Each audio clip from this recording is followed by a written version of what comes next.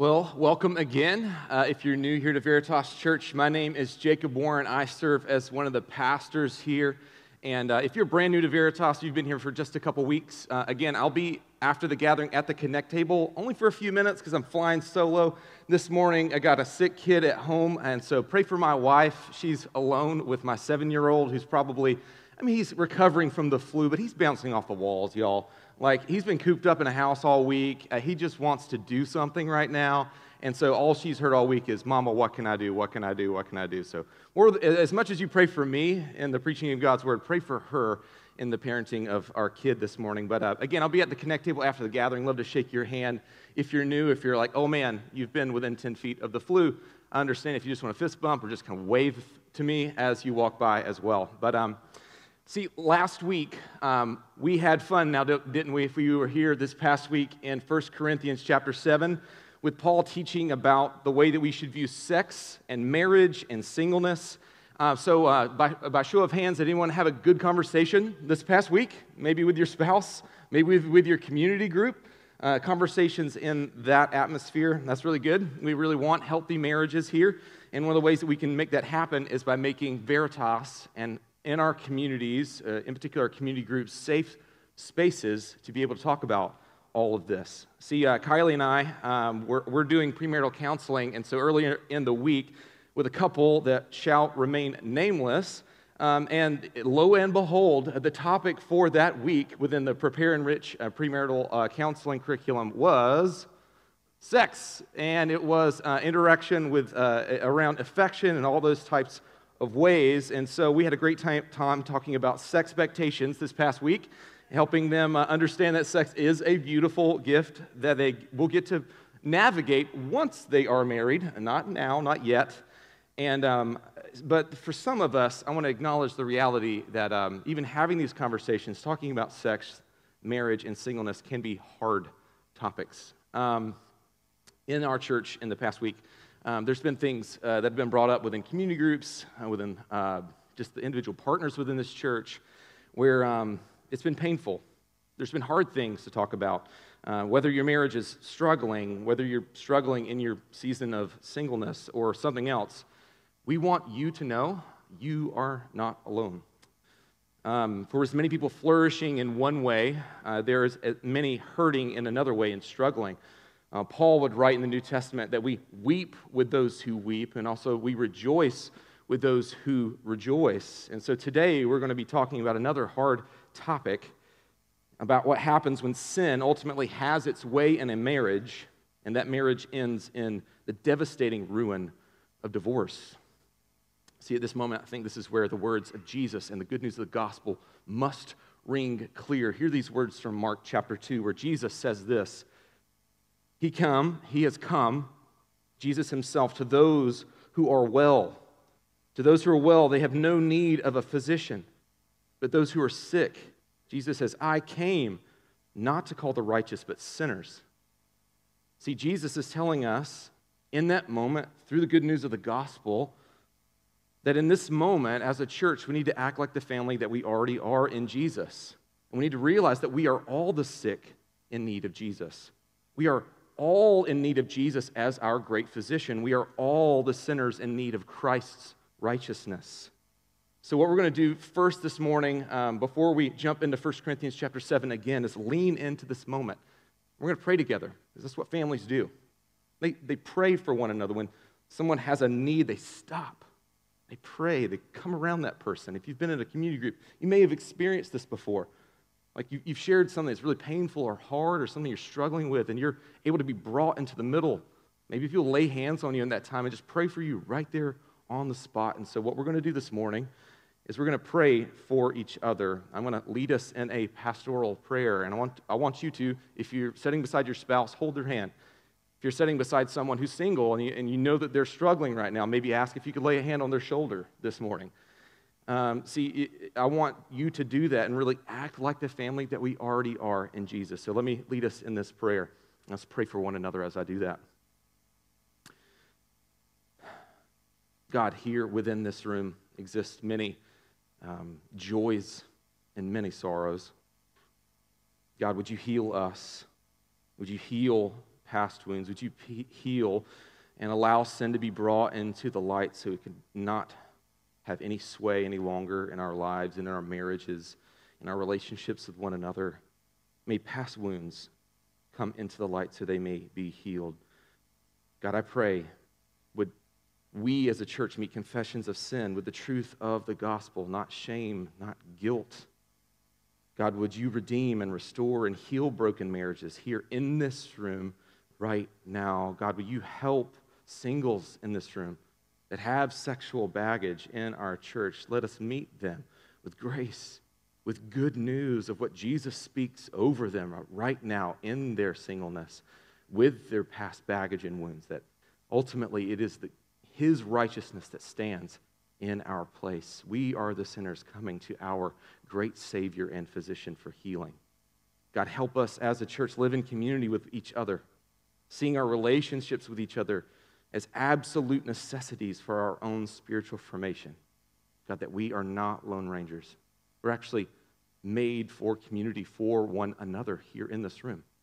We should exist as the family that the church should be. Spirit of God, unite us. Give us eyes to see your word clearly this morning and help us see the good news of the gospel because of what Jesus has done. To the glory of God the Father, we pray this. And God's people said, amen. Amen. So if you've got a Bible, go ahead and open it up and meet me in 1 Corinthians chapter 7. So we're going to be again this morning. 1 Corinthians chapter 7, verses 10 through 24. And if you don't have a Bible, or if you grabbed one of those black hardback Bibles on the way in, you can consider that Bible our gift to you this morning. We love the Bible. We want you to have a Bible. We want you to be able to read one for yourself and see the very words of God to you, both now and forever, recorded in Scripture. So we come to this word right now in 1 Corinthians chapter 7, God's good word to us for this morning, verses 10 through 24 of 1 Corinthians chapter 7. Hear these words, church. To the married, I give this charge, not I, but the Lord. The wife should not separate from her husband, but if she does, she should remain unmarried, or else be reconciled to her husband, and the husband should not divorce his wife. To the rest I say, I, not the Lord, that if any brother has a wife who's an unbeliever, and she consents to live with him, she should not divorce her. If any woman has a husband who's an unbeliever, and he consents to live with her, she should not divorce him. For the unbelieving husband is made holy because of his wife, and the unbelieving wife is made holy because of her husband. Otherwise, your children would be unclean, but as it is, they are holy. But if the unbelieving partner separates, let it be so. In such cases, the brother or sister is not enslaved. God has called you to peace. For how do you know, wife, whether you will save your husband, or how do you know, husband, whether you will save your wife? Verse 17, only let each person lead the life that the Lord has assigned to him, and to which God has called him. This is my rule in all the churches. Was anyone at the time of his call already circumcised? Let him not seek to remove the marks of circumcision. Was at the time of his call uncircumcised? Let him not seek circumcision, for neither circumcision counts for anything, nor uncircumcision, but keeping the commandments of God. Each one should remain in the condition in which he was called. Were you a bondservant when called? Do not be concerned about it. But, Paul has like a hint, if you can gain your freedom, avail yourself of the opportunity.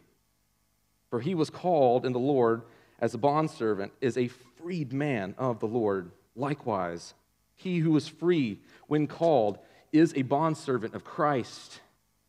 You were bought with a price. Do not become bondservants of men. So brothers and sisters, in whatever condition each was called, let him there remain with God. This is the word of the Lord for us this morning.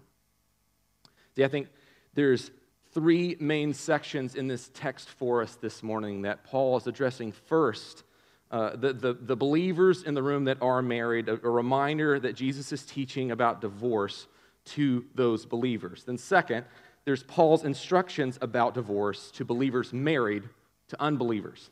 Then finally, there's this last section of 17 through 24, this command that the whole church be devoted to Jesus in whatever season of life they're in and wherever they're coming from. So again, last week we spent a lot of time talking about that Paul and Jesus and just the whole of the scriptures themselves want us to see that marriage and sex within marriage and then both singleness itself are good gifts from God. That marriage is a picture of Christ and the church and should be celebrated as a gift. Singleness as a reality for everyone who's a follower of Jesus at some point. You're either in it right now or it's coming for you in the future when you or your spouse dies, or worse, you're divorced. You will experience a season of singleness, and it should be celebrated as the gift of this undivided devotion to God that it is. See, Paul in 1 Corinthians 7 is doing corrective teaching against what we presume are anti-sex advocates within their church. These folks were under the persuasion that celibacy, yes, celibacy even in marriage, was the way to go. However unthinkable that might be to us in our day, right? Because our culture is absolutely sex-crazed, and honestly, so are we for the most part. See, sex is a way for husbands and wives to serve and give to one another, not take from one another or get what they're owed from one another. It is a good gift to celebrate this physical act of spiritual oneness that represents the spiritual oneness that has happened between you and your spouse. That back in the beginning when God created marriage, when he created man and woman, he said that they're to come together and the two were to become one flesh. And that's what happens through the covenant of marriage. But today Paul is handling what is a further distortion among the married Corinthians. They were getting divorced, and they were getting divorced without biblical justification. Now, divorce is a tender issue for many of us here in the room. See, maybe your parents were divorced. Maybe you've seen how divorce tears up families, maybe within your extended family. Or maybe you yourself have been divorced and you're here this morning, and even just me mentioning that out loud, there's this inner sense of shame and guilt that you already feel. I want you to know that if you have been divorced, God wants to meet you right now where you're at. That we're not here to go shame or blame or guilt anything that's happened in the past to you, but God is meeting you right here in this moment with good news for you. So, all of us, though, have this category for divorce, this kind of operational categories for divorce. And I think for most of us, we could fit into one of three categories. One is it's kind of the worst evil in society. Maybe you grew up in a church where divorce was the worst evil in society, like they were talked about like as the scum of the earth. Or maybe you have the operational reality that divorce is just not really a big deal. It's not really a big deal. It's just really a piece of paper, or maybe just something that needs to happen through legal means, and I got married at a courthouse anyways kind of thing. Then there's the last group that I think that we can see ourselves in, is seeing divorce for what I think Paul was really trying to advocate for is it's an unfortunate reality in a sinful world. And I think Paul would say that's what it is. So for the worst evil folks, see, you rightly see the horror that divorce causes in failed marriages, confused kids, and the relational fallout. I mean, the statistics are horrible. Like you've all often heard probably that half of all marriages are kind of destined for divorce, Christian or otherwise. Nationwide stats look even better this year in 2022. If you go read all the statistics and websites and all that stuff, but you know why the divorce rates look like they're getting lower? Less and less people are getting married. Less and less people are actually engaging, and we're disenchanted with the idea of even marriage between man and a woman because we've seen so much horror and fallout within it, our own lives. Pew Research in 2019 has these statistics, that 52% of males ages 15 and older and 48% of females 15 and older actually were married. And among married Americans, the median duration, it means like the average duration of married life in 2008 was only 18 years. Only 18 years of all marriages. Among men in 2009, 9% of all of them were divorced. Among women, 12% were divorced. And the stats go on and on and on. For the folks that see it as like this horrific, worst evil, you see the damage and the effect it could have within the kids, society, and all of that. But here's the thing.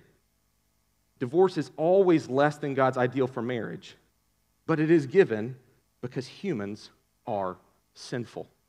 And we'll see this in the words of Jesus very soon. If Christians divorce, they should do so biblically. Now, for the no big deal folks, let's address you here. Maybe you see divorce as just like, well, if I ever fall out of love with my spouse, we'll both then just need to get honest with ourselves and just go find our best and all of that, find someone who actually deserves you. Now, to speak to you, you need to hear this. Like, you're a piece of work. I'm a piece of work. We're all a piece of work here, right?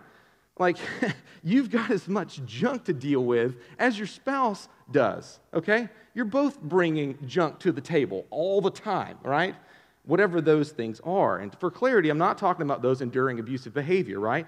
If you are enduring abusive behavior, please talk to us. We want to help there. But I'm just saying that, yeah, you're special. Yeah, you're a snowflake. No one's exactly like you. But man, you got sharp edges on that thing. That snowflake hurts. It cuts, right? You know that some of us are like incoherent after 9 p.m. Like, you can't have a conversation that makes sense. You just can't. You can't be trusted with the remote. You're always going to choose the worst thing possible. Some of it, you know that you have, and you need to be honest with your weird habits. You're just weird. All of us are weird in some ways, right? Just own it. It's okay to not be okay here, right? Remember last week, the whole, I just let it soak, folks, and then unless it's in the dishwasher going right now, I can't sleep, folks, right? Just be honest about your weirdness. See, Paul seems to see divorce, though, as an unfortunate reality. It is not just something that's no big deal. It has massive spiritual ramifications. To take something that God sees as one and rip it into two. That's a horrific thing. That is a hard thing. We cannot deny all of the pain, all of the hurt caused by divorce. And, hot take, even if divorce happens, it doesn't give you the license to do whatever you want afterwards. Jesus has something to say about that as well. So, let's look at those first two verses again. If you have your Bible still open to 1 Corinthians chapter 7, look at the first two verses. Paul says first here that he is speaking to the married in the church, the married within the church. And the assumption here, he's talking to the married believers here in the church. And then he uses this phrase that says, I, not the Lord, okay? Now that might be confusing for some of us because it's like, okay, who's writing here again? Why does Paul need to say that? He actually is saying that because this is a recognized kind of public teaching that would have been recognized by most of his hearers. You got to remember, like they didn't have the New Testament the way that we do. They couldn't just flip in their Bibles over to Matthew and read these words, right? They either didn't have that scroll yet, or even when they did get the scroll, like they didn't get their hands on it. The only guy who got it, this guy up at the front of the room, like preaching from it. Like that's how that worked back in the day. We need to be grateful for the Bibles that we have open right in front of us. See, they couldn't just order a new Bible on Amazon. They couldn't just ask it to be shipped to their house on donkey. You know, they couldn't just do that. They had to hear these words of Jesus that were passed down orally. So don't take your Bible for granted. So for us, we don't need to take our Bible for granted either. We need to actually look at the words of Jesus. So if you've got a finger in 1 Corinthians chapter 7, turn over to Matthew chapter 19. Flap on over to Matthew chapter 19. Matthew 19. In Matthew 19 is where we actually looked at last week again, the last section after this where Jesus teaches on divorce in front of the Pharisees, but then he teaches on singleness afterwards. Look with me at verse 3, where Jesus is teaching about divorce. Verse 3, the Pharisees came up to him and tested Jesus, him, by asking, "Is it lawful to divorce one's wife for any cause?" Jesus answers them, "Have you not read that he who created them from the beginning made them male and female, and said, 'Therefore a man shall leave his father and mother and hold fast to his wife, and the two shall become one flesh.' So they are no longer two, but one flesh. What therefore God has joined together, let not man separate." Then they said to him, "Why then did Moses command one to give a certificate of divorce and to send her away?" Jesus says back to them, he said to them, "Because of your hardness of heart, Moses allowed you to divorce your wives, but from the beginning it was not so. And I say to you, whoever divorces his wife, except for sexual immorality, and marries another, commits adultery." These are the words of Jesus here. This is the clear teachings of Jesus here on divorce. And here's the big takeaways. Divorce goes directly against God's good design for marriage. It does. Divorce is the result of sin within the marriage that has grown rampant and eventually gives birth to this thing called divorce.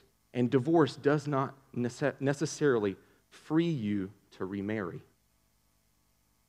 So if you're back in 1 Corinthians 7, Paul's been steeped in these teachings of Jesus.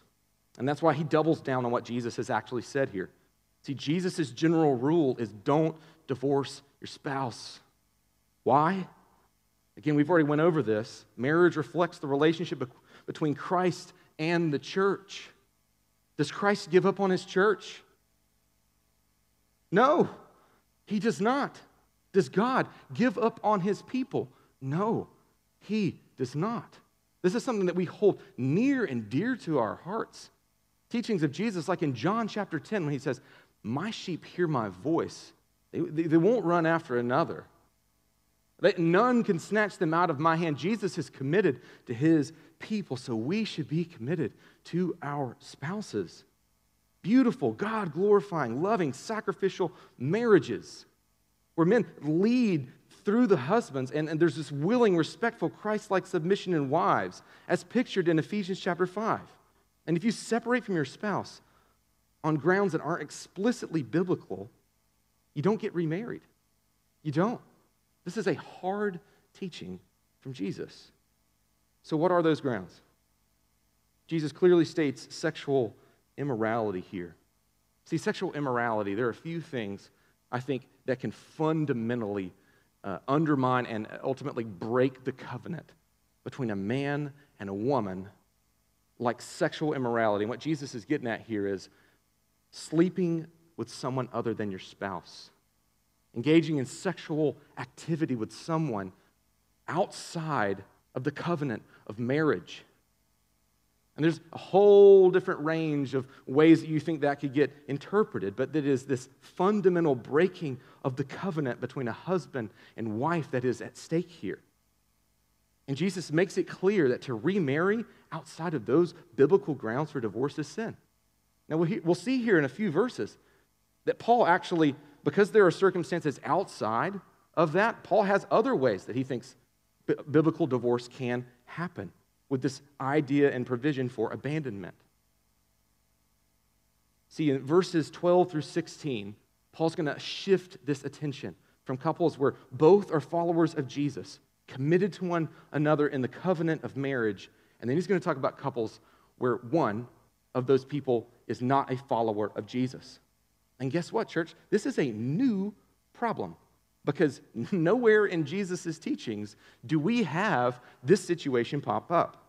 Within the teachings of Jesus, nowhere does he talk about a situation where a husband and wife would not be followers of him or both be adherents to the Mosaic law as Jews.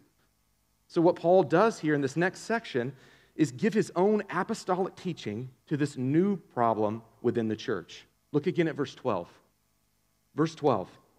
"To the rest I say, I, not the Lord, that if any brother has a wife who's an unbeliever, and she consents to live with him, she should not divorce her.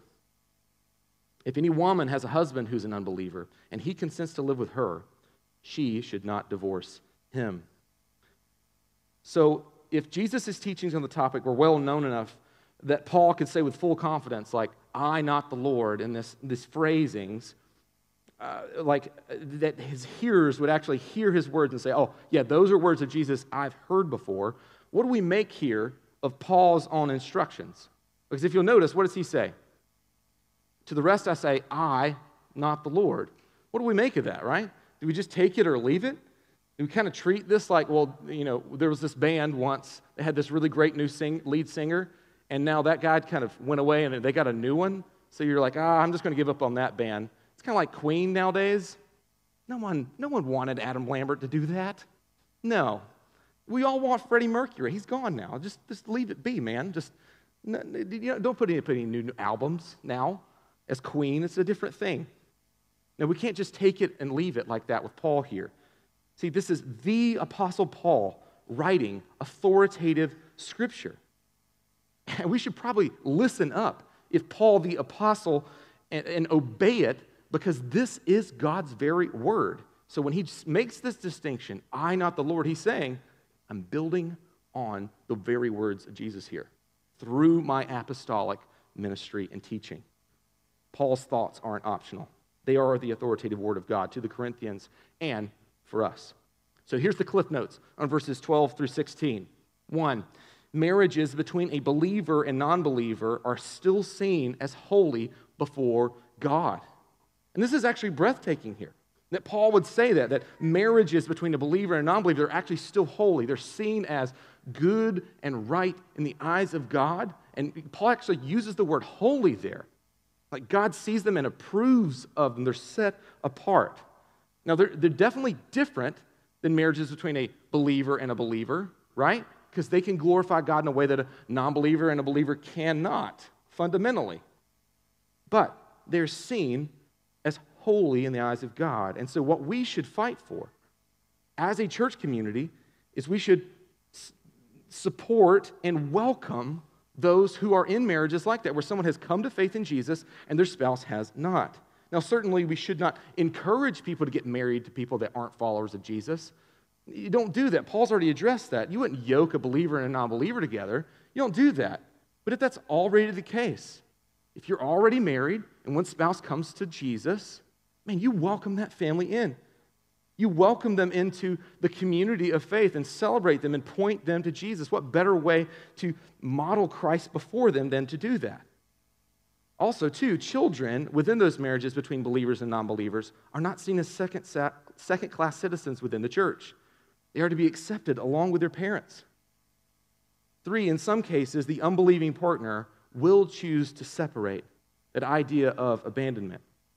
That because of the radical new way of living life, the radical new values that exist as you now as a follower of Jesus, some spouses will choose to separate.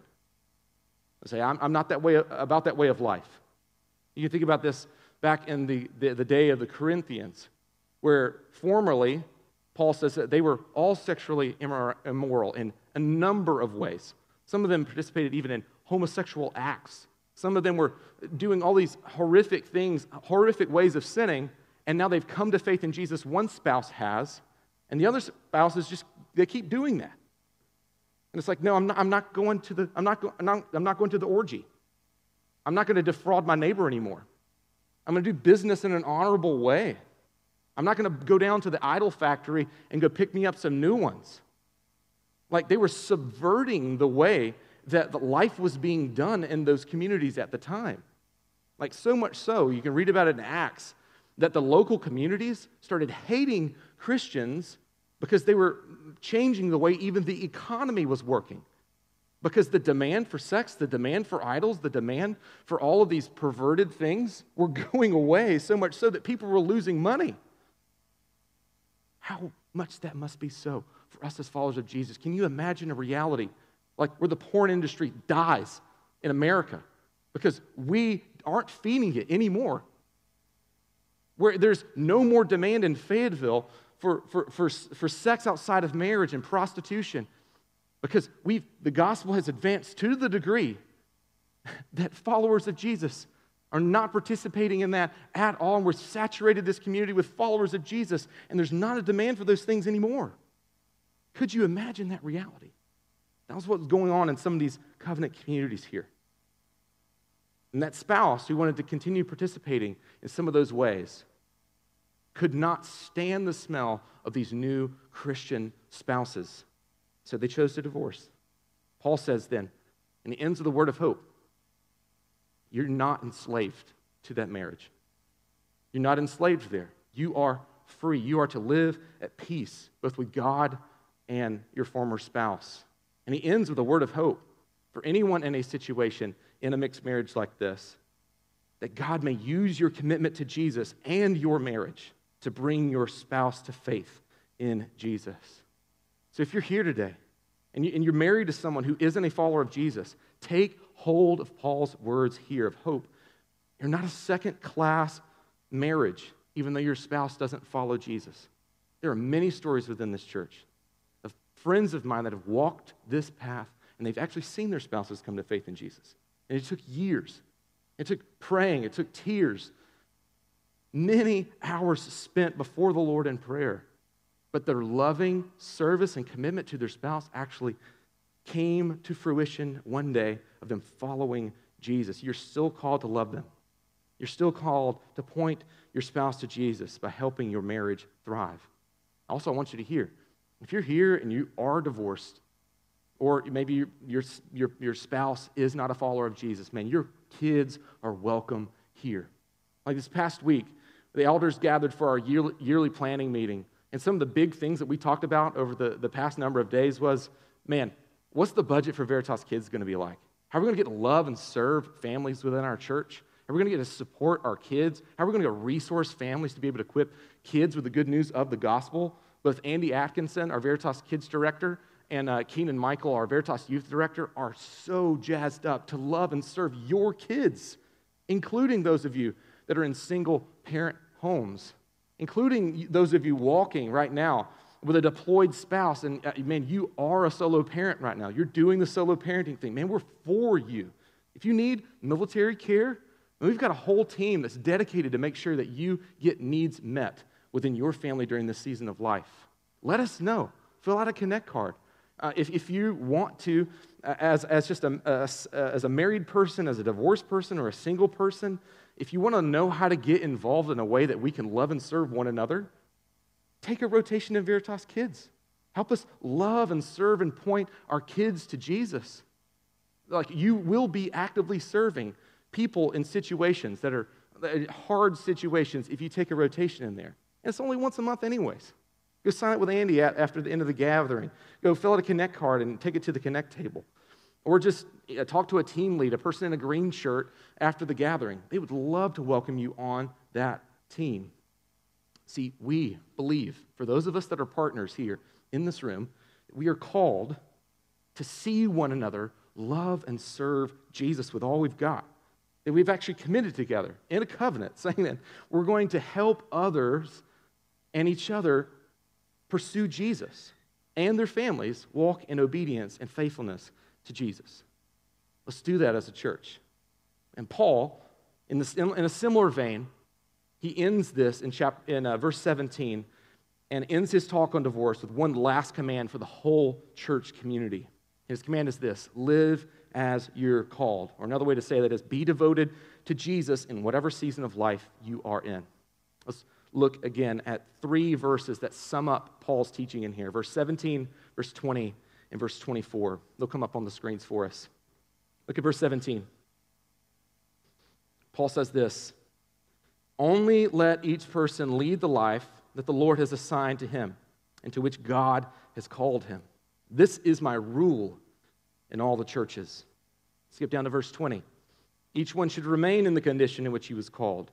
Then verse 24, so brothers, and that word also means, and sisters, a family, in whatever condition each one was called, there let him remain with God.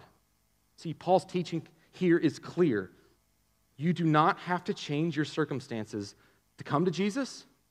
You don't have to change your circumstances in order to follow Jesus. See, Paul, back in 17 in Greek, essentially reads like this: God has assigned you, to which he's assigned, he's also called. And what he's called you to, you should walk in. God assigns, God calls, therefore walk. And the illustration that Paul uses in between these verses are two. First, he uses the illustration of circumcision, which is, I don't know if you know what circumcision is, it's pretty permanent, right? Can't take that one back. Once that's done, it's done. And then his other one is an illustration about being a bondservant, right? Being in a position where you're in servitude to another in order to raise your status a bit, but then also you're indebted to that person. You are serving that person individually. This is different than like the American chattel slavery system that like we would understand through our history textbooks and all that of ownership over an individual. It wasn't quite that, right? This word is bond service, doulos in the Greek, to help us understand that this was something you kind of willingly gave yourself to so that you could get a better status in life and have a meaningful existence at that time period. Or you could be in a history and lineage of that. But these illustrations of circumcision and bondservant serve as real-world examples of in Paul's day of challenging ways that believers were called to walk in faithfulness to Jesus. Yet some believers saying, okay, I have these cultural and religious identity markers on my own body as a Jew. Well, how do I walk as a follower of Jesus with that thing or without that thing? And then you have these others over here, the bondservant saying, well, I am in a social and economic position in my society. How do I follow Jesus? How do I obey Jesus in that scenario, right? With that social and political, not political, but economic marker in their life. But Paul's clear teaching to both is to be devoted to Jesus in whatever season of life you're in whatever state you find yourself in.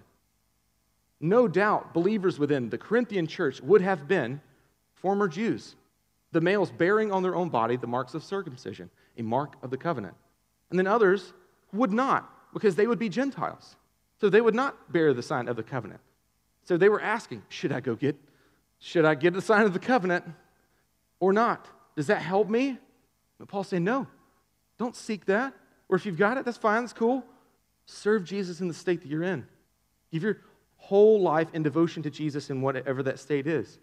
Also to bondservants. Man, even though you've signed yourself up for this thing, or this is the state you're finding yourself in servitude to another person, that's okay. That's cool. You're a freed man in the eyes of the Lord. The way that God sees you, you're completely free. Now, your present circumstances, you're there, right? So that's why he gives them kind of like the hint, elbow to the ribs a little bit. If you can get out of servitude, like, get out of there, man. Like, do that. Avail yourself of the opportunity. He gives them that thing. So, application for all of us is, what religious or cultural identity markers do you bear? From your youth, what circumstances did you grow up in? Maybe your religious identity markers was perfect attendance at Sunday school, right? Maybe you went to Awanas and you're like, man, I know all that stuff. I got all the check boxes. Maybe you were a Royal Ranger and you're like, I got all the badges, yo. Like, I got them in my closet. Maybe you grew up in a different faith. Maybe you have a cultural or religious identity marker, maybe even on your own body in some sense. Man, that's okay. Wherever you're coming from, you can serve Jesus right now because guess what? That stuff doesn't matter anymore. That stuff doesn't matter. What matters right now is your obedience to Jesus. So you didn't have to change anything about yourself to get yourself onto Team Jesus. You don't have to change anything right now to keep yourself on Team Jesus. You know who keeps you on the team? He does. He does. Also, in your present circumstances of social and economic markers on your life, no matter if you're like drowning in debt right now, or you sign yourself up for the United States military, and you're like, yeah, that's a constraint on my life. I got socialized health care, but like everything else, they can stab me with a needle anytime they want. It doesn't matter what that constraint is on your life. You can follow Jesus right here in the right now of your military life. That's going to mean something for you. You don't have to get out of the military to serve Jesus. You don't have to stay in the military to serve Jesus. Right here, right now, Jesus is calling you to faithfulness no matter where you're at, because nothing is important as our allegiance to Jesus. Nothing about where we came from, and nothing about our past can bar us from following Jesus. Married or single, divorced or otherwise, wherever we find ourselves financially or socially, nothing can bar us from following Jesus. And that's why Paul closes with these last few verses. Look again at verse 22. Look at verse 22. For he who was called in the Lord, any of us who follow Jesus, as a bondservant, is a freedman of the Lord. Church, you are free in the eyes of God. Likewise, he was a free man who was called as a bondservant of Christ. Church, you are a bondservant of Christ.